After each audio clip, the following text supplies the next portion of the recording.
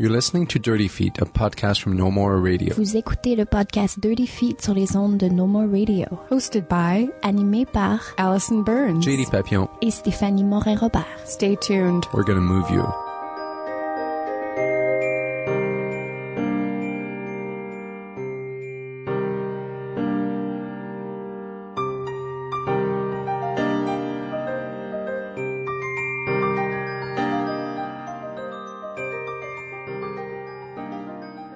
This is a very special episode of the Dirty Feet podcast. Back on January 16th, 2014, there was a symposium held by the Bouge-DC Dance Festival. It was facilitated by Tim Rodrigues on behalf of the Bouge-DC Festival and hosted at Mainline Theatre. This is, of course, a recording of that conversation. Please excuse the sound quality. This conversation took place in the lobby at Mainline Theatre right before one of the Common Space showcases as part of the festival. The participants will introduce themselves in just a moment. The topic of conversation was the unspoken contract between a choreographer and their audience. So I'm going to turn it over now to Amy Blackmore, the artistic director of the Bouge-DC Festival.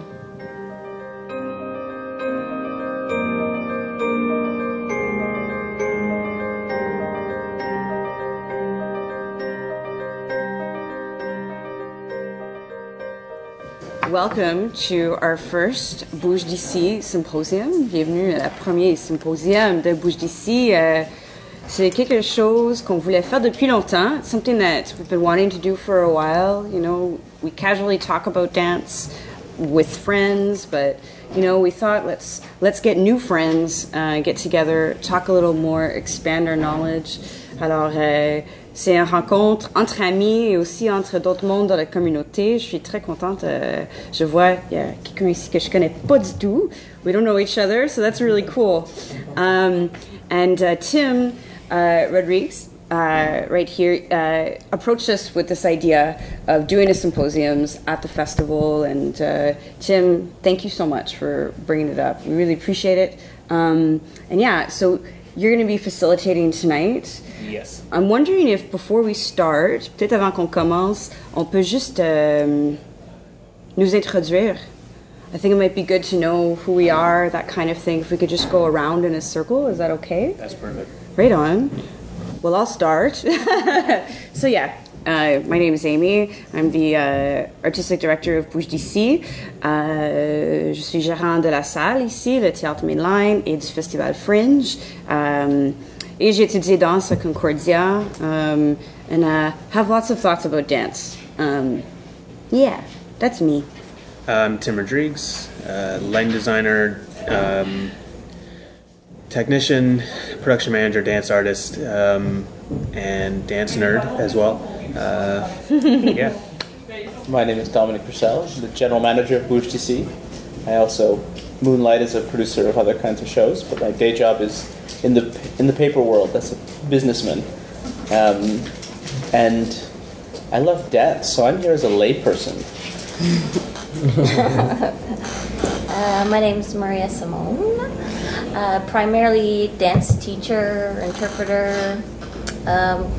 Getting more and more interested in dramaturgy and rehearsal directing. And yeah, I'm interested to see what we bring to the table. Moi, c'est Danny Desjardins, je suis interprète et chorégraphe. Puis je suis... En fait, j'ai eu l'invitation de Tim, puis là, je suis actuellement sur le travail d'un solo. Puis ça fait plusieurs fois que j'essaie de voir ce rapport-là avec le public, puis je trouve ça intéressant comme sujet, puis ça m'intriguait, fait que j'avais envie de venir voir ce que nous avions à partager ensemble. My name is Holly Greco. I'm one of the production managers for Bouge-DC Festival, and I've been around the festival for the last 5-6 years. I also graduated from Concordia in contemporary dance. I've had experience working a lot at a school in dance theater with comedy and the absurd, etc., etc. I'm also a dance teacher, and I have a passion for mentoring and rehearsal directing. I'm Allison Burns. I love talking about dance. I run the Dirty Feet podcast, where we talk about dance every week. I also choreograph and perform myself. Yeah. Allison, thank you so much for recording today. Dirty Feet, awesome, all the way. Yeah. Yeah, cool. Okay. So here's how we're going to start. Choreographer has an idea. Go through the entire process of casting and creating and recasting and research and all of that, and the show's finally ready to open. There's an audience member out there. They decide that they've heard about this piece through the paper or through Facebook or through friends or because they know somebody, and they decide to go and they sit down. Piece is about to start.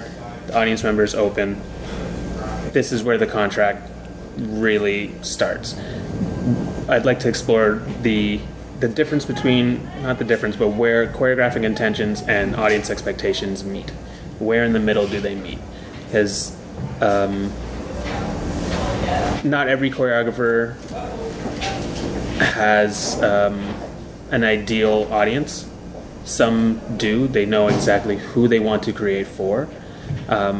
Some are just happy to go through the research and to create a finished work that brings them to another level as an artist personally. Some artists really prefer to open their lives and their work up for public consumption, to make their work quote unquote accessible so that anybody can come in and watch it. Some audience members like to be challenged. They like to sit and take in the work and not necessarily have all the cues for what they're seeing. They don't want to be spoon-fed. Some audience members would rather just see things that are pleasing to the eye, rhythmically enjoyable. With these different views, we often find ourselves sitting with these different views. Everybody goes into a dance show with different intentions. So there's a couple questions that I would want to put out. The first one would be for the creators. It would be, whom is an ideal audience member for your work? Or do you even have one? Is it necessary? I will go a little bit further as to say, if you were to, as Danny's, you're saying your work that you're working on right now, this relationship between your work and the audience is something that is playing into your creation. C'est quelque chose que j'aimerais vraiment qui se passe. Puis c'est justement le questionnement après ça. Tu sais, justement, est-ce que je veux plaire? Est-ce que je veux faire mon affaire? Est-ce que je prends en ligne de compte que mon travail peut être accessible ou pas? Tu sais, je veux dire, ça peut être des questionnements, mais je veux pas rentrer dans ces questionnements-là. Puis je veux juste me demander, est-ce que c'est possible de faire un show où que justement t'arrives, le show commence, puis tu crées ce sentiment d'union-là avec le public puis toi, puis voir si c'est possible de jammer tout le long par rapport à comment tu sens que le public est en ce moment, tu sais. Si le public veut, tu sais, est-ce que tu peux vraiment ressentir que le public veut voir quelque chose d'accessible, est-ce qu'il veut voir quelque chose, est-ce qu'il veut être choqué, est-ce qu'il veut, tu sais, puis essayer de voir à chaque soir qu'est-ce que le public veut ressentir, mettons, puis de le faire ou de pas le faire, là, mais c'est un petit peu ésotérique, mais c'est quand même... It's funny because it's almost something that comedians do. Like, they can feel their audience as it goes, as a show progresses, or like an improviser, right? You know, comedians have lots of materials, and improvisers can go with the vibe of the dancers around them. But, you know, it's an interesting question. Like, how would you put a show together like that? I don't know. J'ai une question à suivre. Une fois que tu crées un projet, tu as fait la chorégraphie, puis tu le présentes devant un public ou une audience, rendu à ce point-là, comment est-ce que tu réagis si tu vois que l'audience ou les spectateurs ne réagissent pas? Comment est-ce que tu le changes une fois que c'est déjà créé d'une soirée à l'autre? Comme tu vois que c'est un public moins informé qui veut juste... Comment est-ce que tu fais le changement? Ou est-ce que tu fais un changement? Ou est-ce que tu changes pour le prochain show? Comme si tu vois que le run du show, comme il agit pas avec le public, c'est-tu... So my question was so you've got a show, you've done a choreography, and you've put together a show, and it's designed for audience A, but it just turns out that audience B is coming to your show. How do you change the mood to your show to cater it to audience B so that you continue to fill seats? Or how do you know that audience B is coming? The question is, if on night one you realize, okay, audience B is here instead of audience A, can you change your choreography? Is it something you can, like it's... Ça dépend aussi, si toi t'es l'interprète sur scène, je pense que tu as un pouvoir un peu plus... Tu peux plus faire qu'est-ce que tu veux parce que tu fais comme, ok, ça marche pas, tu peux mettre un petit peu plus de crunchy ou tu vas y aller plus slow, mais si c'est d'autres interprètes, là, t'as pas de pouvoir, puis après ça, tu peux transmettre à tes interprètes, ok, cette partie-là, peut-être tied it up, puis cette partie-là, loosen it up, tu peux réarranger ou tu peux comme... It's something that happens on the fly, you know?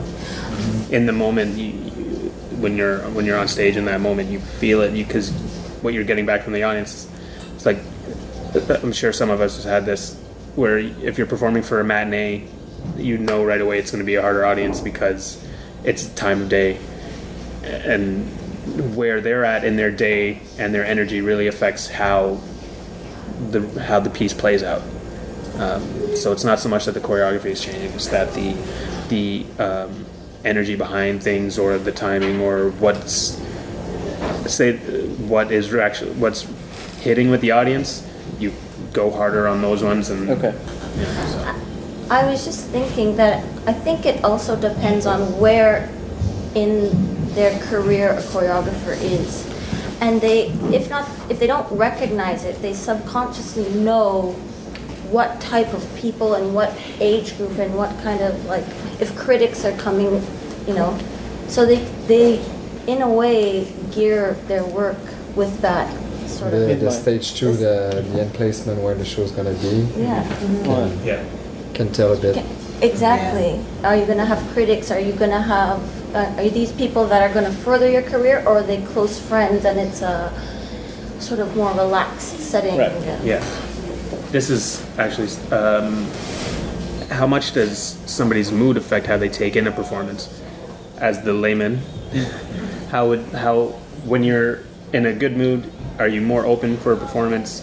Do you censor yourself from seeing a show if you're not in a good mood? Like, how much about how you're feeling when you sit in the seat, how does that affect how you take in the work? Because can you take in, let's say, a more edgy or risky piece when you've had a bad day?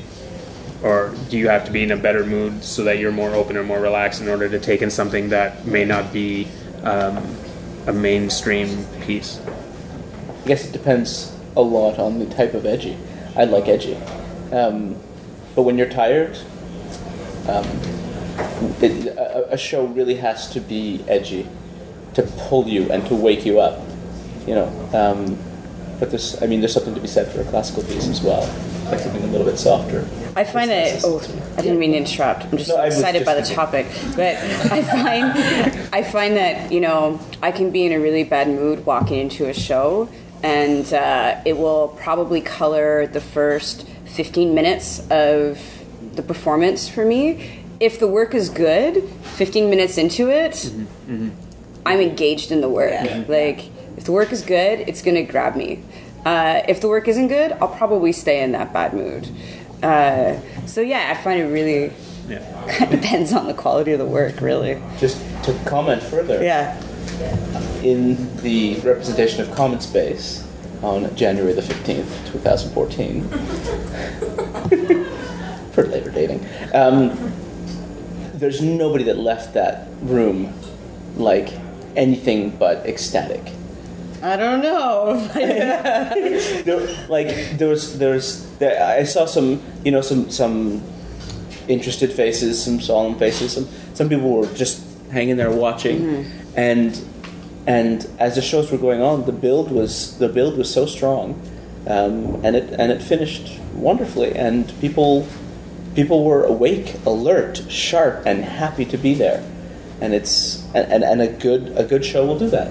That's also the fun thing about a compilation performance, right? Mm-hmm. When you have a compilation performance like that, or like shows that you see sometimes in dance schools, you know, the show can progress, and the curators can set it up in a way that they can guarantee that you're going to be in a good mood when you leave. And it's that's a place that I'm starting to get comfortable in. You know, I work for two festivals that have a really wide audience, the Fringe and Bouge d'ici, so the work is very diverse. So there's always something that everybody's going to like and something everybody's going to hate, but it's hard. Like, what do you do when it's your work, when it's 1 hour of you? That's like the other side of it, I guess. To come back to the idea of what you alluded to about the first 15 minutes. Yeah.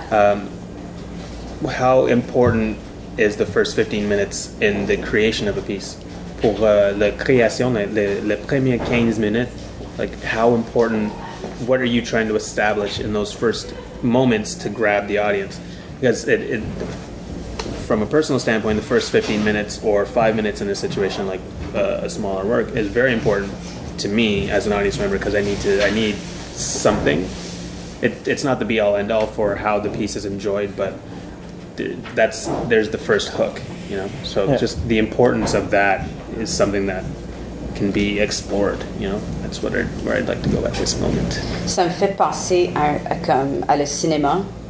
Tu sais, en cinéma, la première partie, les premières 20 minutes, c'est là vraiment le setup pour le restant du film.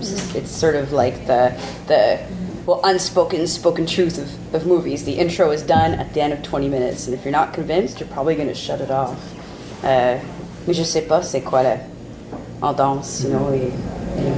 Encore, je pense que ça dépend de l'intérêt que tu as par rapport à plaire ou à faire ton exploration personnelle.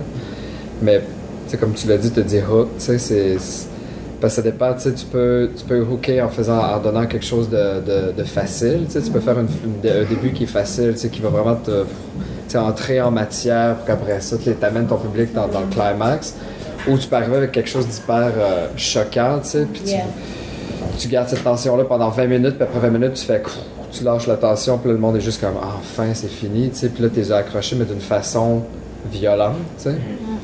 Mais je trouve ce qui est important dans un show, c'est que dans ce 20 minutes-là, c'est juste de mettre le tone, tu sais. Parce qu'un show que tu regardes, puis tu es toujours en train de te poser des questions parce que tu connais pas le ton du show. Tu sais, c'est ça qui est tu sais, ça va être mal fait, bien fait, tu sais. Si le ton, tu le comprends, tu sais, au moins tu vas faire « Ah, j'ai pas aimé ça, mais j'ai pas aimé ça à cause de ça, tu sais. » Mais il y a des shows que tu vas voir, puis tu comprends pas pourquoi t'aimes pas ça, c'est juste parce que t'as pas compris le ton, tu sais. T'étais comme, c'était quoi le ton? C'était-tu une critique? C'était-tu un... Tu sais, voulais-tu mettre ça de l'avant ou il riait de ça? C'était-tu comme une joke? C'était-tu serious? It's just you don't know. So I think it's the role of the first 15 minutes, 20 minutes, just to put the tone and okay, that's what you're gonna see, or I don't know. This is where we're going. Yeah. And I think too, the more you have to keep asking yourself questions in your head while watching a piece, in a way distracts you from investing in it. Yeah. So if you're constantly having to kind of figure things out, like you were saying, you won't necessarily enjoy the piece as much as you would if you can just understand the tone and kind of like sit back and after you can fuck it up. That's it. After 20 minutes, you can fuck up with the audience. That's what I find is very very important in contemporary dance.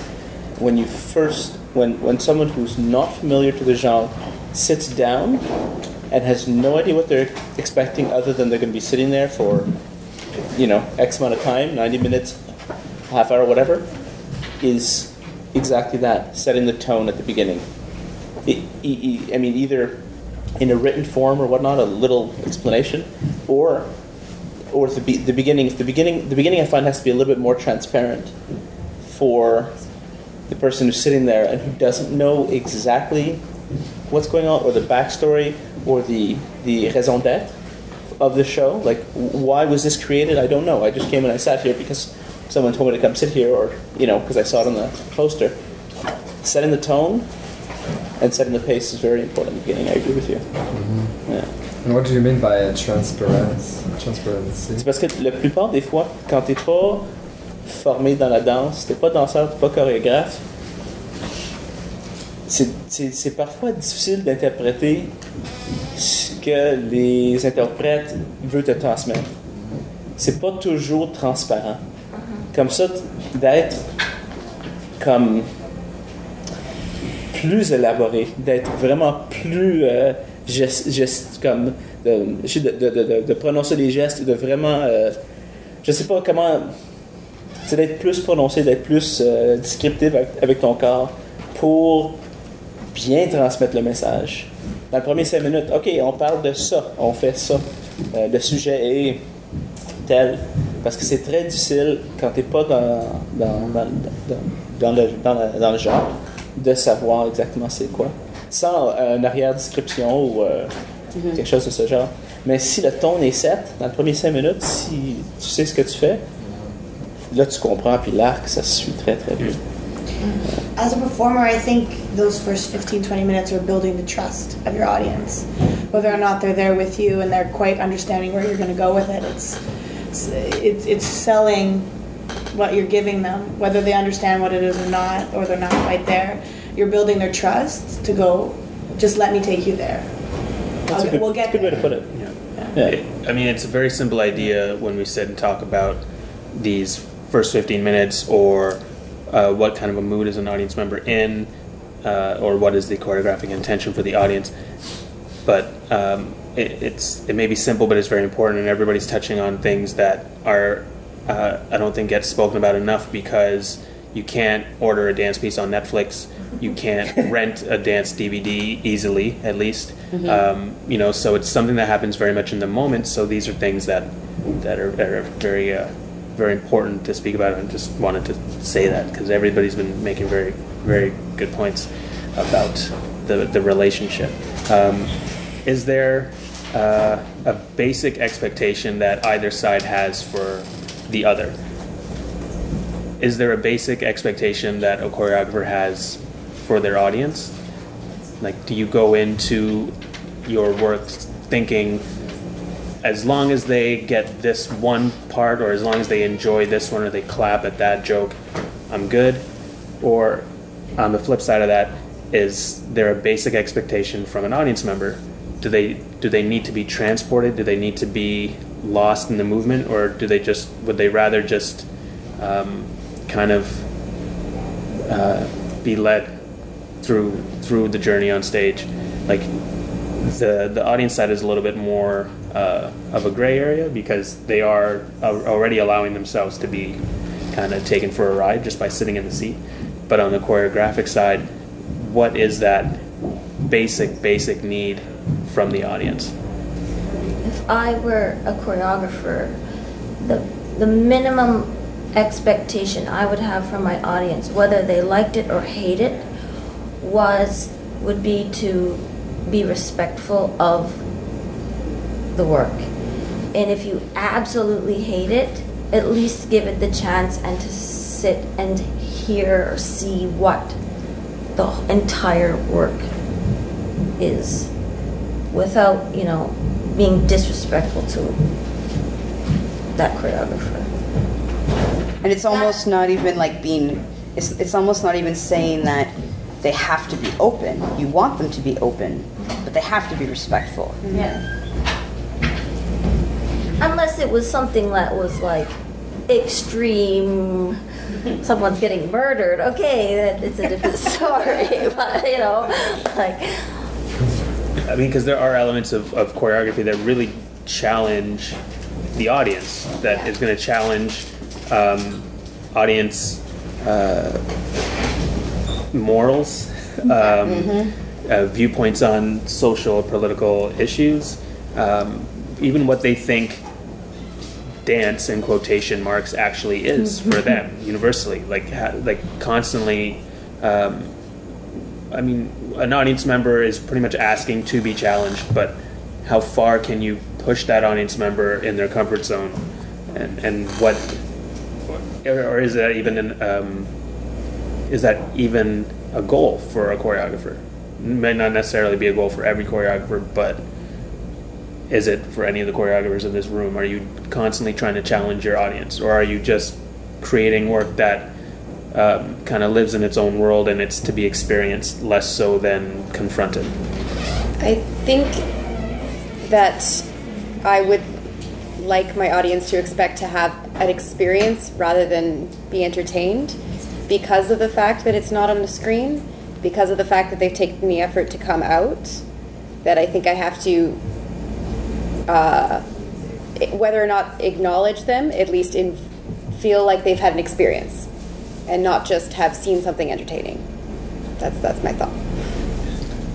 Sorry, go ahead, Katie. I think as an audience member, my basic expectation of choreography is that it at least be well constructed. Okay. That you never make a lazy decision. Nobody puts even like 30 seconds on stage that doesn't belong there. So that in the interpretation of the work, in the construction, at least the effort has been made to make it cohesive, so that when I come, I'm not expecting to.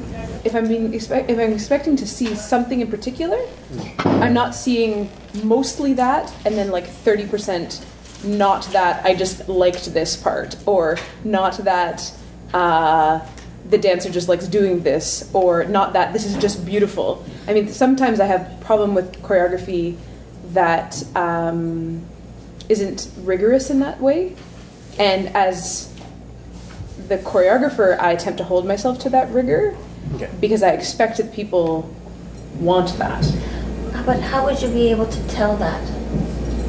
I think sometimes if I see a portion of a work that's aesthetically totally different than the rest of the work, or jarring. Sometimes when I go see work with people who don't have any experience, like background in dance, and they'll say to me after, they'll turn to me and be like, because they think it must work on some level, and they want to know what they missed about it. So they'll turn to me and they say, like, do you know in that part when she turns to him and then she hits him in the face, what's that about? It's like, I really have no idea. It seemed really out of context to me too. You know, I guess, I mean, it's certainly subjective. There's no like grading scheme, obviously. But once in a while, like if your interpreters are attempting to convey like emotions theatrically and they're not there, to me it's like you have to be rigorous enough to say this process is not working. My dancers are not actors. I need to either hire actors or hire an acting coach, or I need to do something because this acting sucks. And you know, or you need to bring somebody into your process who says that to you, or you know, things like that. So that's very much an educated audience member's standpoint. Yeah. For audience members who have not had an extensive background in the creative process for choreography or for dance, they may not necessarily have that same standard, right? Right, but I think that they do expect to understand the work. Like a lot of people I find expect to be like, I didn't get it, I didn't understand it. Okay. They expect to come into it and have some sort of intellectual takeaway. And when we're confusing in the construction of our work or in the interpretation of our work, we don't help them with that. Okay, yeah. I think that's my point. I get that. That's a good point then, because that goes along with the question of, are you challenging your audience, or like Alex had said, she wanted them to have an experience. So how much of what you create in the studio that comes out of research and exploration, in the moment, at what moment in the process does the relationship with the audience come into play? Dans le processus, à quel moment les relations avec le public entre les processus? Okay, dans le processus. I think it should be considered from day one. You mean like, Person. who am I doing this choreography for? Like you... Well, if you have the intention of presenting it and you know where you're going to be presenting it, I think whether you know distinctly the market or whatever you're going for, you still kind of know in the background. If I was just a general public, this is what I at least get from it, or it gives to me. I think that's assuming too that you're already programmed. How many choreographers realistically in this city are already programmed right off the bat, where most of us go into a space, now I shouldn't say most of us, I'm speaking now on my own process, and I've worked with you before. Our process is just start making movement and making movement happen, and whether you have an intention behind that, you have an image, I'm not going to go into all the different ways you can begin your creative process, but for me personally, I go and I make a movement vocabulary. I start to structure things, and a piece of work is starting to come through. Perhaps when I'm beginning to structure and I'm starting to see where I want to go with this piece of work, that's when I would bring in my audience. Because from rehearsal 1 through 5, I'm pretty much just fucking around the studio and seeing what sticks, if I can speak frankly. Which I just did. But that's a God honest truth for me. But I also worked with a choreographer. I worked with a company for a few years that his immediate vision was to fuck around with the audience, and went, all right, how can we do that? And that was the jumping point. You know what's interesting about that perspective, though, is from an audience, from a non-choreographer perspective, you do want to be challenged to a certain degree. You want to be entertained, but you, at some point, as much as you want to understand the piece, from the minute it starts, you're always saying, okay, what's happening? You're watching a movie, you're trying to figure it out, you're watching a piece, and you're trying to figure out the movement. What's going on? Part of a good piece is also what lingers behind that makes you keep reconsidering the piece. Mm-hmm. So, fucking around with your audience sometimes at a on a thin line is nice. You get that lingering moment that that you don't quite understand. You saw, you made sense of it, and you want to know more. And then afterwards, you talk about it, and you talk about it, and you talk about it, and it becomes more than it was. I always wished that I could be an audience member in the work that I was in, to see how I would feel it being done to me, because I've never really experienced that. I've worked with him, Patrick Lloyd Brennan, I've worked with him a number of times, number of different work, and it was very rare that I was an audience member, because I think I'd be really pissed, personally.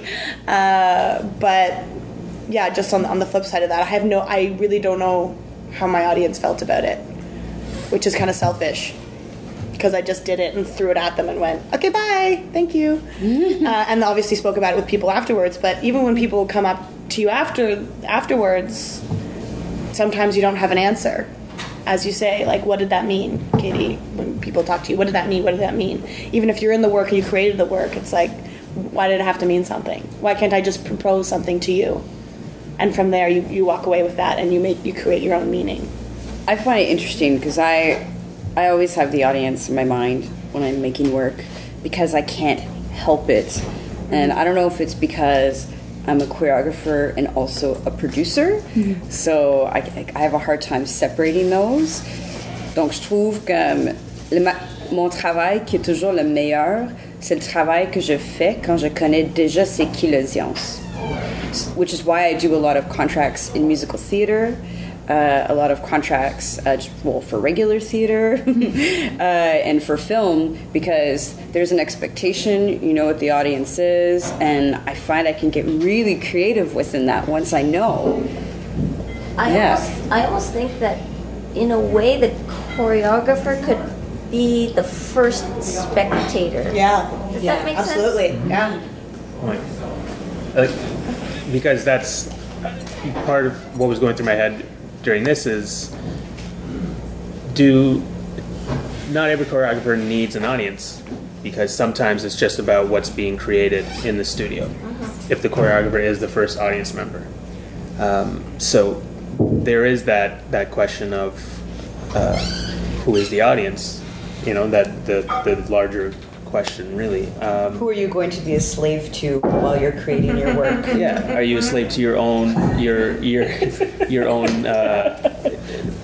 challenges that you set for yourself, or your own bullshit that you're carrying around, your baggage, things that you need to chase down, things that you're trying to accomplish, or is it are you a choreographer who is both blessed and cursed with having to constantly do the same thing in order to keep filling seats and keep getting grants? That's a whole other thing. Ça c'est un gros défi dans la danse contemporaine. C'est the opposition of creating art and creating work that people pay to see, because not everybody wants to pay to see art. Unfortunately, on a larger scale, it's not necessarily economical. That's probably not what I want to say, but it's hard to make a living at just choreography in contemporary dance for the reason of art versus commerce and where they clash. What Amy was saying about being a producer and also a choreographer and how that affects her work makes me think also of a point I've heard recently about programmers in the city also being in charge of administration for their companies. So when they're programming work, they're not thinking about the artistic integrity of the work, they're thinking about what's selling. So the problem gets bigger.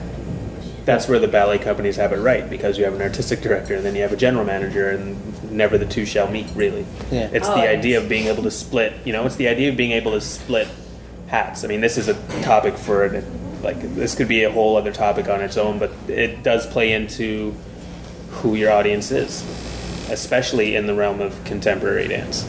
Yeah. If you look at an event like Piss in the Pool, they know who their audience is. If you look at something like the Nutcracker, they know who their audience is. But something like Bouge d'Ici, we're still learning who our audience is, and our audience changes because our performers and our choreographers keep changing. So we keep getting a new audience, and we're trying to work on the bring back, on how to get them back, how to keep putting butts in seats regardless of who's on stage. Oh yeah, I find the rule of thumb is 5 years. Companies, if they survive to 5 years and the 5th year is a success, hopefully that's good. It's our 5th year. But the first, knock on wood. I mean, the first time you put on your show, you know that your friends and family are gonna come. If it's good, maybe they'll come back. The second time you put on a show, your family is going to come. And it's like the third time, if you haven't developed and done audience development, people are going to stop coming, But that's my theory on it, at least. But again, could be another topic. Seems pretty fair. Yeah. I have a thought I'd love to share, because that I find that this topic just sort of brings me to say, and we talk about the contract between the audience and the choreographer and the work. And as a dance curator, I find what happens often is choreographers that want to challenge how pieces begin or how pieces end. So, for example, there's conventions in dance. At the end of a piece, the piece is over and the audience claps. And I find that it's often a challenge for a choreographer to figure out how do I end my piece to begin with? I mean, we've all been there, right? How do I end my piece? But then also, it's like, when I look at it, it's like, okay, so you've ended your piece. How does that relate to the audience? Do they know to clap? Is that important? If you have an audience that isn't used to going out to seeing shows, or maybe they go see theater and not dance, they're expecting, the big finale, the clapping. It's like, should you be giving your audience those conventional cues, Blackout and applause and... Yeah. I don't know. It's questions, and I find that with shows like Common Space, it comes up a lot, too. It's like, I'm going to fade out the music really slow, and then there's still going to be movement on stage when it's dark. And it's like, what message are you giving your audience when that happens? I'm not saying it's wrong, but Yeah, I don't know. I'm curious. That brings up an interesting thought in my head, if I can voice it really quick. Yeah. Sometimes when you're looking at the ending of a piece and you're not sure when it's ending, as an audience member, are you ready to clap? Are you not? You feel a little bit uncomfortable because you're not sure what the decorum is. You don't want to make a mistake. You don't want to interrupt. You don't want to be rude. You don't want... So what do? And what happens when you feel uncomfortable at a show? Do you go back to shows?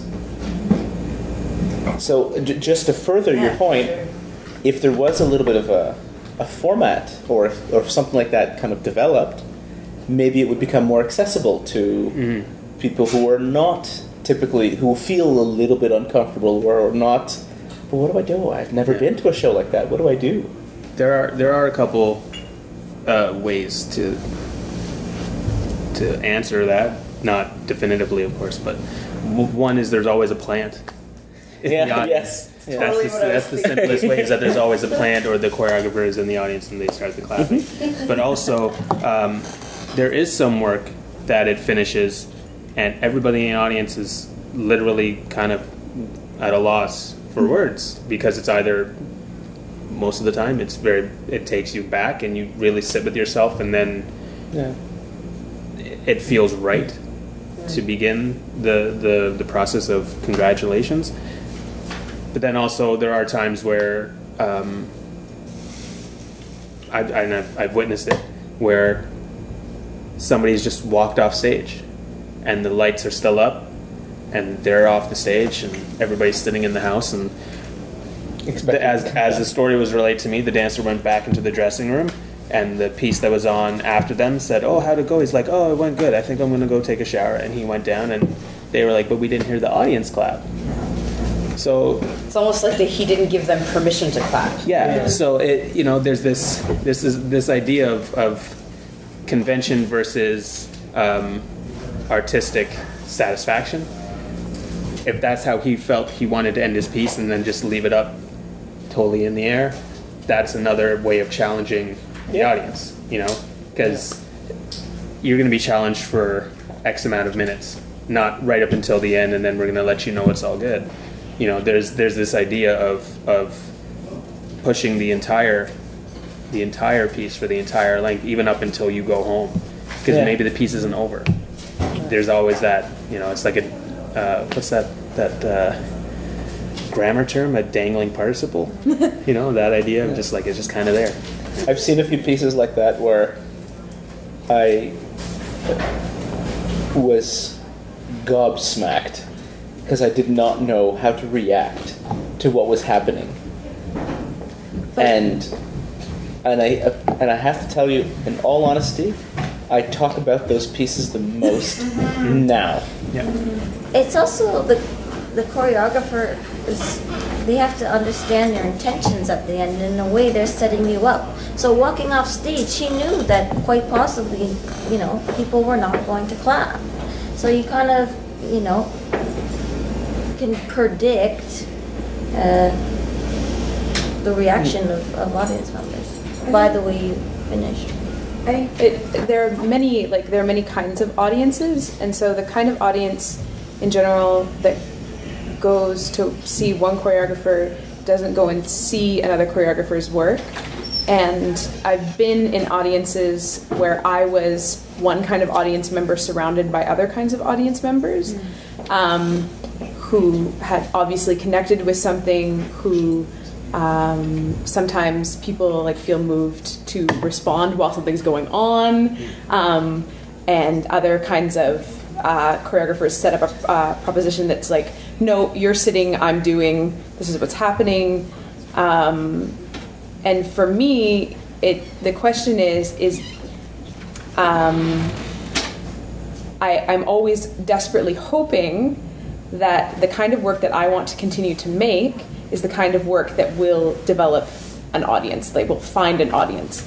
And so, because I don't want to alter my work to reflect an audience I want to have, so it comes right down to the way a piece begins or ends do I want to challenge a convention? Because there are plenty of people, Dom, who love going to things and being super uncomfortable. Like there are all kinds of artists and artworks in visual art and music and all kinds of things who make stuff that makes people really uncomfortable, and they go back over and over and over. They pay $300 to go see a show like where they're expecting something disgusting to happen and they're excited about it. And so, like that's what they're excited for. And so is it still disgusting if they're excited for it?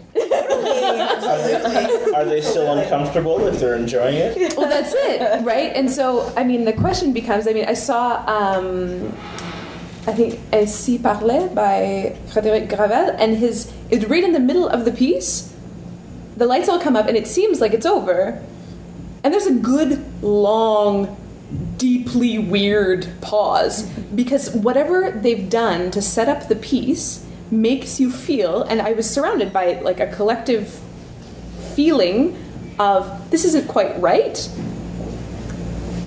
This doesn't seem like the end. People are looking at each other, people are looking back out into the audience, and all of a sudden something starts up again. Mm-hmm. And we know, and so it's, to me, the craft of making dances for people to look at is, the intention, like, okay, is your intention to leave the stage and make people feel uncomfortable? Great. Set up a proposition that does that, and then see if it works, night in and night out. And see if an audience continues to come see your work next time you get programmed. Do you get programmed? Do you self-present and people show up that wouldn't otherwise show up? I don't know. I wonder if maybe the work of arts administrators in dance is not maybe to try and figure out how to connect the audience that wants to see something with the dancers that want to make it, as opposed to let's select the kinds of dances that our audience that we know, 18 to 35s, young professionals, like Scotch, they want to see this. So yeah, that's a very practical solution for programming, which right. is something that is largely done in opera and theater, right. because they are programming for their audiences. What happens in contemporary dance, especially, is that there isn't the luxury of a built-in audience. So you can't dictate to the audience that isn't necessarily there. You kind of have to. It's far more artist-driven programming for contemporary dance, because of the fact that you don't have a built-in audience for a house for an entire season. The Centaur Theatre in Montreal has a built-in subscribership. So if they're going to do a Peter Hinton play, and they're going to do a Shakespeare, and they're going to do a Sidebar Theatrical Grocery production, they know that people are going to come see that because this audience already bought a bulk package of tickets, right? Mm. You're not buying season tickets to L'Agora. There's far too many shows, for that to happen. It would be expensive. But also, maybe I only want to see Wenwei and Crystal Pite. I don't necessarily want to see choreographer X from Tulipi, Mississippi, or wherever. Like, I'm not interested in that one.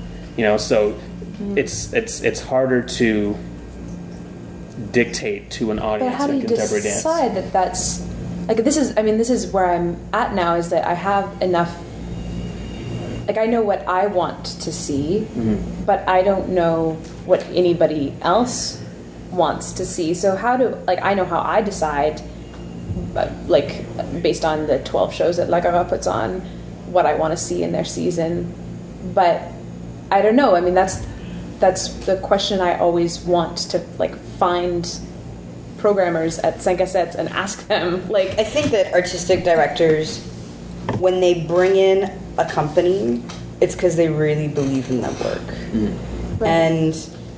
And it's interesting, as somebody who's starting to bring in more work to mainline, not just in dance, but in theater, and mainline starting to do more presentations, I'm finding it's like, they don't all work, because it is hard to tell everybody else why I've booked this show and why I really believe in it. But, it's like, if you're putting on a contemporary dance season, chances are that AD really believes in the work, and it's not just because they think it's going to sell a ticket, because it's probably not going a lot of it has to do as well with the creation cycle. Yeah. Crystal Pite doesn't do a show every year. If she did, she'd sell out. Yeah. When she tours, she sells out. When Wade doesn't do a show every year. Rubber Band Dance doesn't do a show every year. But when they do create, they are packing the houses. Peanut Bausch sold out a year in advance. You know what I mean? Like that plays into programmation and audiences. There's a little bit of a deviation that plays into the whole role of the audience, but it's a very important point to speak about, because what if you know for a fact that there's one house that you just don't go see work at because they don't present anything that you want to watch? You will only go see work that's presented at this place because they bring in choreographers or that challenge you, or bring in choreographers that fit your aesthetic or what you think you should be watching, or things that stoke your own creative juices. That becomes a whole different audience relationship. Now we're jumping over the choreographer and going straight to the key holders, as it were, the people who are programming and dictating, well, this is the work that's being shown. Maybe that is something that we could touch on now, because ultimately, unless we're self-producing, and so we take out Bouge d'Ici and we take out the Fringe Festival, everything else is pretty much programmed and dictated to us. So the idea of holding artistic directors accountable for their seasons, how do you choose where you go see? Is it based on the choreographers? Is it based on the themes that they're presenting in their season? Or do you only go because we're such a small community and you're supporting your friends? Something that I think is maybe in parallel to that idea, or that way of finding what interests you, is that I'm constantly wondering about categorizing contemporary dance, because it's so broad. Like what Nicolas Quentin does and what Crystal Pite does are not the same at all. And if you like one, you're probably not going to like the other. But that's not, I don't know. But general discussion. Yeah. But, and we're starting to get these languages and descriptions that you see over and over, where you start to relate, okay, if this says, theatrical and absurdist, I know what kind of work I'm going for, and different language for different kinds of works. And is there wisdom in trying to all use the same kind of language to describe different types of contemporary dance, so that we can better match the audience to the work, so that they can appreciate it? And then there's also a negative side to that, absolutely, when the work is not categorizable, which is why they want to be contemporary dance in the first place. So go away. I was going to say, language is so subjective. And I know it's not supposed to be. My boyfriend is an editor, and he always reminds me that words have specific meanings, but to me, language is so objective. Subjective. Ugh. On the choreographic side, is it une intention pour toi pour créer pour un directeur artistique spécifiquement, ou non? Is it more like you're creating your work, or if you're being programmed somewhere, do you lean your work towards that house or to that artistic director? Je pense pas que c'est la bonne façon de rentrer dans le travail, mais je pense qu'il y en a qui peuvent le faire, là, mais je pense aussi en même temps que les directeurs sont de plus en plus en lien avec leur choix personnel ou leur choix... ça dépend lesquels, là, mais je veux dire, il y en a qui font le choix pour vendre, puis d'autres font le choix par intérêt personnel. Là. Puis s'ils le font par intérêt personnel, ben là tu sens que tu as une confiance, que là tu peux faire, tu sais, en fond, ce que tu as besoin de faire pour faire avancer ton travail. Mais d'aller dans un objectif de vente, là, des fois ça peut être castrant, en tout cas, pour le chorégraphe, puis je pense pas que c'est une bonne façon de faire évoluer ton art personnellement, puis tout ça. Là, c'est là que tu t'en vas plus pour faire un musical ou des choses comme ça. Je trouve en même temps, si tu es quelqu'un qui est capable vraiment bien décrire ton travail, on revient aux mots, mais si tu as les propres mots pour vraiment décrire qu'est-ce que tu fais, si c'est pas nécessairement quelque chose qui va en ligne avec un AD qui existe. Peut-être ils vont mieux comprendre puis être un peu plus ouverts. Mais, yeah. C'est pas une qualité que tous les chorégraphes ont de bien décrire leur travail. Là. Ouais. Mais ça devient un autre métier, genre, comme quand tu es chorégraphe indépendante, tu deviens la chorégraphe et le producteur aussi. Le producteur, c'est comme, tu as déjà fait une formation et tu as déjà fait le processus de travailler ton travail d'artiste. Et en plus, il faut d'écrire et d'écrire et d'écrire. Et non pas juste d'écrire de façon que tu penses qu'elle est honnête, mais d'écrire de façon qu'une personne particulière que tu ne connais pas va te comprendre. C'est ça que je trouve difficile. That's why we hire grant writers. Yeah. I also think that now that it's becoming more and more popular in North America, dramaturgy is what this gap bridges, and so they help the choreographer bring that to the ADs, and it's not necessarily the artist that has to justify themselves to those people, but you have someone in between, or people in between, that do those reflecting, writing, communication between the artists involved. That's something that a larger company can do. That's not necessarily something that the choreographers around this table have the resources for. I mean, ultimately, that's what you would like. You would like to be able to create your work, and then you're there, and your people, the team takes it somewhere, and then you're programmed, and that team takes care of it, and then you're just insulated a little bit from it all because you need that space to create. But I mean, it's not necessarily a luxury that everybody has, but it would be great. You should be able to talk about your work as a choreographer. You should be able to not necessarily explain and map it out for somebody, but you should be able to communicate into words what you are doing. I think that's fair. If you cannot communicate with your public, with your words, it's going to be a lot harder to communicate it through movement. How are you going to communicate with your production team? I think if you can't speak about it, then don't put it up yet. Mm-hmm. Make it, create it, let it build, let it simmer and soak, and then take the time to know how to express it with your words, because we don't all have PR people to do that for us. We don't all have dramaturgies. It's like, I don't know, I think if you're making it, you should know how to talk about it. Est-ce que tu es avantagé parce que tu es plus en mesure de parler de ton travail qu'une autre personne, justement? Est-ce que ça va te donner en quoi, finalement, ça va être un avantage de pouvoir parler de son travail? Moi, je trouve qu'il y a deux approches. Soit que tu es vraiment passionné de ton travail, puis ça parle pour soi-même. Mais dans ce cas-là, il faut avoir un environnement où est-ce que tu démontres ton œuvre, où tu sais comment parler avec le public. Parce qu'il faut vraiment... Tu peux parler genre avec le monde que tu veux, mais ça doit sortir dans le média pour que le monde vienne voir le show en grand nombre. Comme ça, de mon avis, il faut être capable de parler de son show.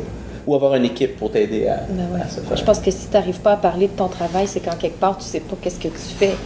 Oui. Mais, par contre, il y a beaucoup de personnes qui savent parler de quelque chose qui n'est pas nécessairement ce qu'ils ont fait. Et moi, j'ai peur de faire ça. Et moi, je trouve ça aussi frustrant que là, ils parlent de quelque chose et on vient voir le spectacle, on est vraiment engagé avec ce nous avons parlé. Et là, je m'assois pendant 1 heure et je vois quelque chose qui n'était vraiment pas ce qu'ils ont décrit. Mm-hmm. Donc, et ils ont quand même un spectacle à l'Agora, donc, ou je sais pas, mais c'est comme... Ça aussi, je trouve difficile. Mm-hmm. C'est comme si on sait décrire ce qu'on a fait, oui, on a des avantages, mais c'est une autre façon. It's another way of diluting yourself also, I think, in your process. Yeah. You can talk until you're blue in the face, but if it's not on the stage, it's not on the stage. Absolutely. That's also. I mean, that's a really good point. It's also something that it could definitely become another whole discussion. At the moment, we have to let the public in for Bouge d'ici. This was great. Thank you, everybody, for sharing your thoughts and sticking it out for the first of hopefully many more symposiums. Thank you, Amy. Thank you, Allison. Thank you, Dirty Feet. And thank you, Tim, for leading this awesome discussion, for spearheading this new wonderful experience for us. I love talking, so it's great. But just to say, thanks Katie Belanger and Stephanie Saucier for joining our conversation midway through, and Audrey Rochette, one of our Common Space choreographers, to make sure that people at the Vibrant Mainline Theater keep it down while we're recording. I think I want to do this again. We're going to do this again. It's going to be great. And merci tout le monde pour venir, pour partager. C'est bon. So, see you next time. Yes. Merci. Yay!